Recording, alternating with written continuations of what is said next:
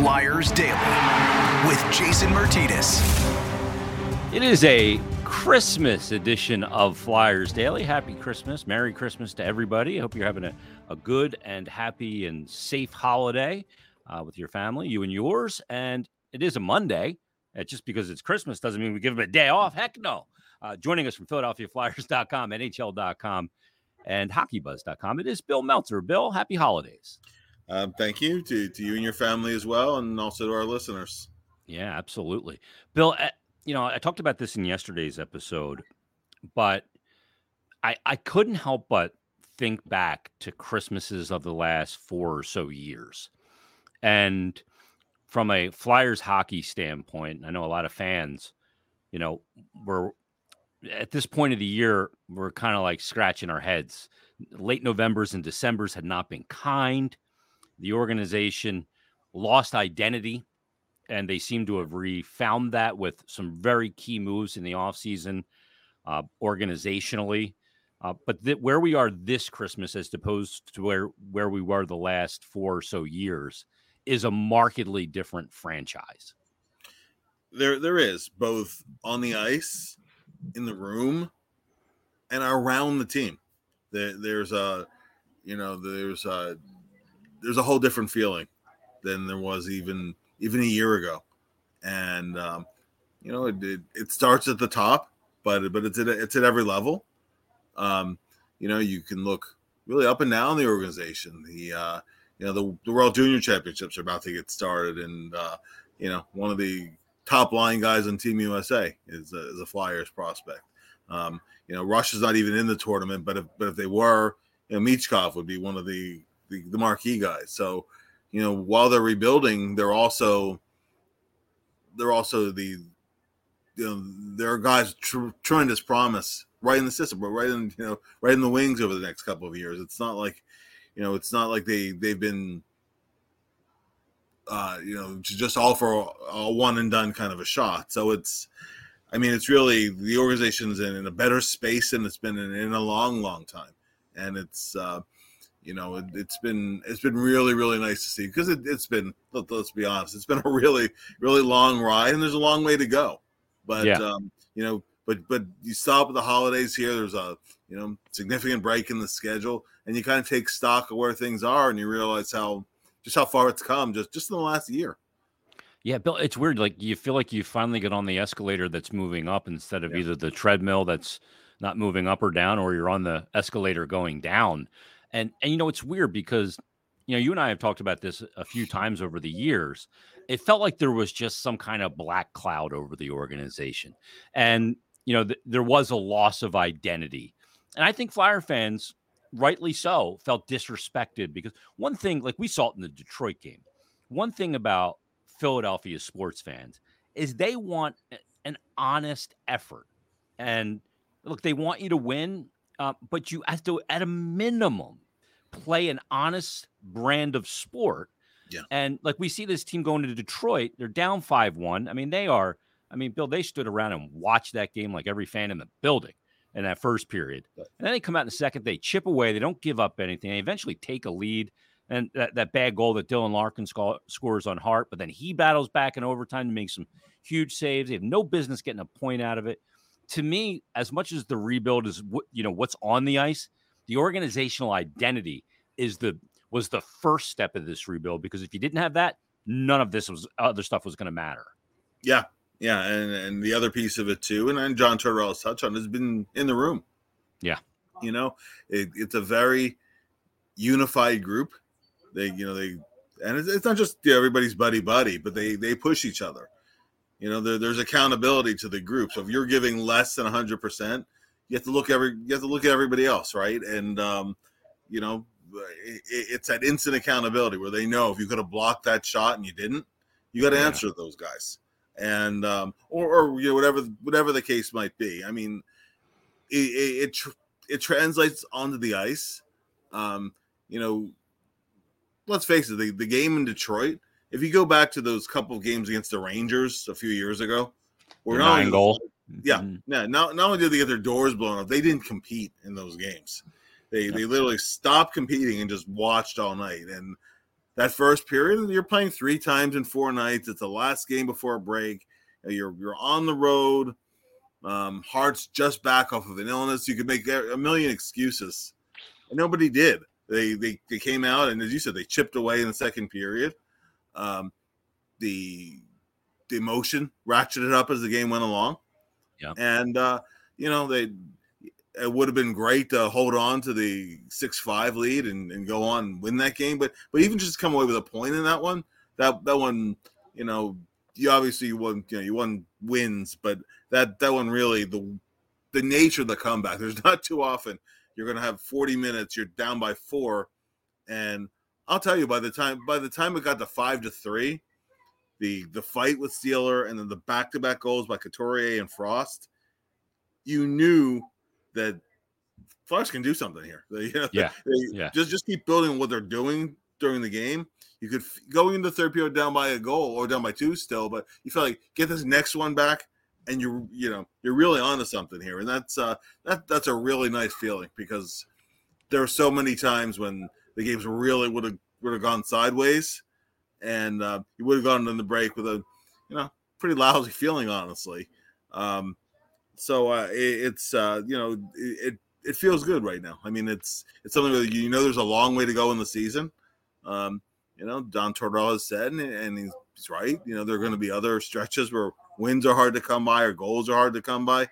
But I think before the season, when Tortorella was talking about the room and the group, and you and I had said on there, well, we'll see what happens when adversity hits. It's easy to say that before the season, and they're showing. They are showing the characteristics of a team that really, it's really that whole group every single night, and it's different guys, different situations, all the things you talk about in a team that's competing, and and not just competing. I mean, here they are sitting there in second in the Metro, and I mean, it's a long way to go. As Tortorella said, the grind really starts after New Year's, but here they are. They're right in the thick of things, and it's. I don't think too many people would have predicted that coming in. Bill, I looked at that game, and going into it on the day of the Detroit game on Flyers Daily, previewing the game, I said the biggest thing they're going to have to overcome in this game is just the mental tank, the emotional tank is empty. You just went through a 9-game point streak, and you played a ton of very close games. A lot of one-goal games, a lot of OT shootouts and those kind of things. And when the streak ended the night before, it's the thud. It's okay, the streak is over. Now you've just been hanging on by your fingernails, trying to keep the streak alive and keep gathering points in the standings. And when that ends, it just all hits you. And they look like a team that had no energy, no detail. All of those things were out the window. But you mentioned the moment that would happen with Nick Seeler, because that was the shock paddles in a lot of ways for that game. What does Nick Seeler mean to this group? Because when he flipped out, it woke everybody up, and it became a calling card. It sure did, and he's often that guy, and it's not just the number of shots that he blocks, for example.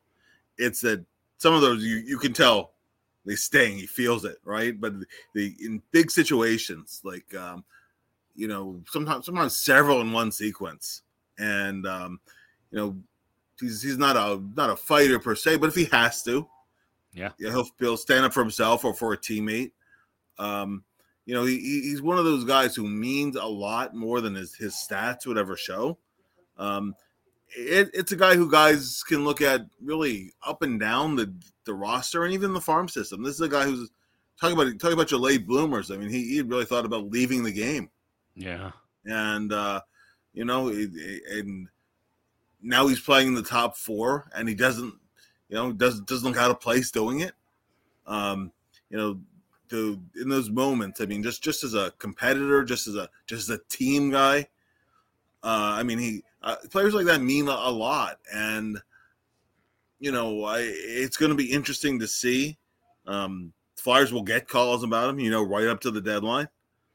He's unrestricted after this year, Um, you know, I was kind of thinking, well, is it worth say a third round pick to not have him? Yeah, a You know, 5% chance at a 200 game player. yeah, right. So I would say no. It's not like there's somebody who can step right in and replace his minutes. I'm not saying he's the guy you signed a long term deal, but that's a guy who means more in the room, on the bench, and on the ice than any numbers you could slice and dice to show that because he's one of those guys who sets a tone. Everyday practice. He never takes a day off. That's something too with Steeler. Yeah. Some guys have you're in that grind, and like, oh well, we have a couple days before a game, and they kind of walk through the practice. That's something by the way that the team as a whole does not do. They practice well too, and but he's one of those guys who help establish that. He's one of the quiet leaders on the team, and just that on ice tone that he said in that game. I mean that as you said, those were the shock paddles. And is it coincidental that Couturier scored right after that and then Frost right after that? No, it wasn't. It really woke the team up. And then they and once you have that, then somebody has to take the next step, and the next step after that. Mm-hmm. But that's what good teams do, and that's what the Flyers did. And the thing about it too, Bill, having all of these meaningful games is such a big thing, because like this 7-6 game where you're down 4 goals after a period, you never know for some of the younger players or the guys that will be here when you may have to call back on that, on that moment, or even the moment that happened 6 days prior where they won a 1-0 game against the same team. You're going to have to recall those moments in some 7-game series along the way at some point, and to have to go through these meaningful games that of all different shapes and sizes. That's the big, that's the catch-22. That's the big catch here, is that you can't just, because they're games, call it meaningful hockey unless it truly means something. Yeah. And these games truly mean something both now and long term. Yeah, and that was something that the last year. Listen, mind you, everybody's in the same boat, right? The games were as meaningful or non-meaningful for everybody because of where the team was. Yeah, but guys are getting tested now in situations where a lot more is riding on it. A lot more is riding on winning or losing. A lot more is riding on a good or bad shift at a key juncture of a game. It's a whole other kind of experience, and and you sink or swim there, in those situations, and the stakes just keep going up from here. But so far so good. You've had guys who've in these hard games against good hockey clubs, have shown their mettle and shown an ability to stand up in some of those big moments. And it's not like, you're not. They don't fire at all cylinders every night, every game, right? Nope, nobody does. But they find ways. Again, stealing something that Tortorella said, that it's a find a way league, and it can't only be a game to one. I mean, we're not talking anymore about the Flyers scoring first versus trailing first, because right now, no matter what the score has been, they're in the game. Yeah. So that's that's the next step in that evolution, and we've seen that over now more than a month. Or even if they are down early, that they can come back and they can win. Now there are things that need to be cleaned up. I think that they were living a little bit too much off their transition game and off the rush, and they were scoring a ton of goals, and you want to keep that up. But I do think the Flyers have to get back, and they did as last night's game went along too. Get back to establishing a forecheck, and sometimes it's the greasy goals that count too. And you look at last night's game. What did you have? Right, you had 3 deflection goals and you had a couple rebounds. Yeah. And those are the kind of goals in those big games. They can, games can hinge on that. But it was nice. It was nice to see those kind of goals too, even though they might not be necessarily the highlight reel kind of ones. Those are the ones that you can, if you can generate those, you can beat good teams, right? Yeah, and it's territorial too. It ships the territorial battle down Yeah. the other end. It's not just weighted to your end of the ice more, and they've defended less this year. Bill, one of the things about the game after the first period, I had put a tweet out about it, and I mentioned it on the intermission during the Flyers Detroit game. I didn't think they should pull Hart from the game, and there was a litany of reasons why. One was Sam Ersson had played 5 straight games prior. He played in the first 2 games of the 3 and 4, and obviously the first game of the back-to-back. And Hart hadn't played in 13 days. And had they pulled him, he would have got a period in of sour hockey.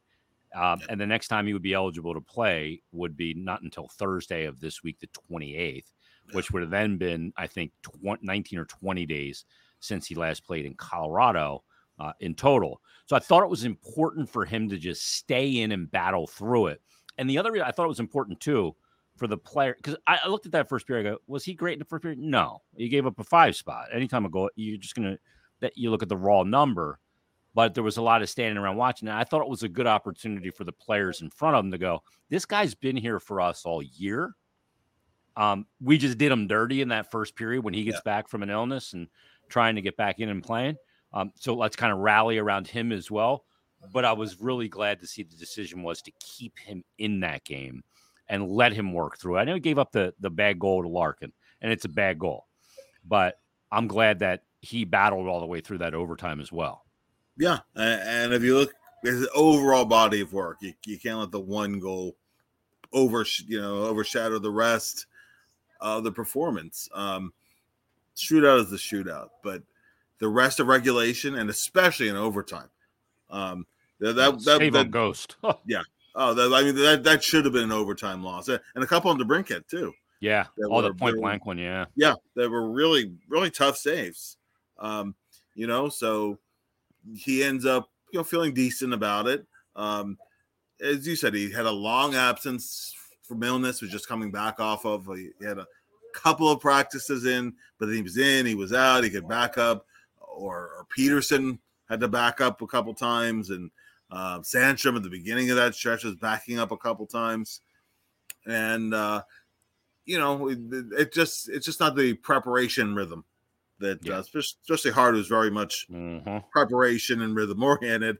So it took him a period to get going, and with the team not playing at all in front of him, I think instead of a 2-0, that's why it was 5-1, or 2 to maybe a 2-1. Briggs' goal was a little bit of a lucky one because that wasn't the shot he intended. So you got one back, but instead of getting up a 5 spot, maybe on an ordinary game when you're playing at kind of that level, it said maybe it's 2. Yeah. But he, so I think it was 100% the right call, and and I think Hart justified it by his overall body work the rest of the game. Yeah, one of the things I saw it on social media before the shootout, and I've seen it from quite a few people after. Hart doesn't have great success in the shootout. So people are saying they should take Carter out and put Sam Ersson in. And I get the theory of it. Ersson's a really good shootout goaltender.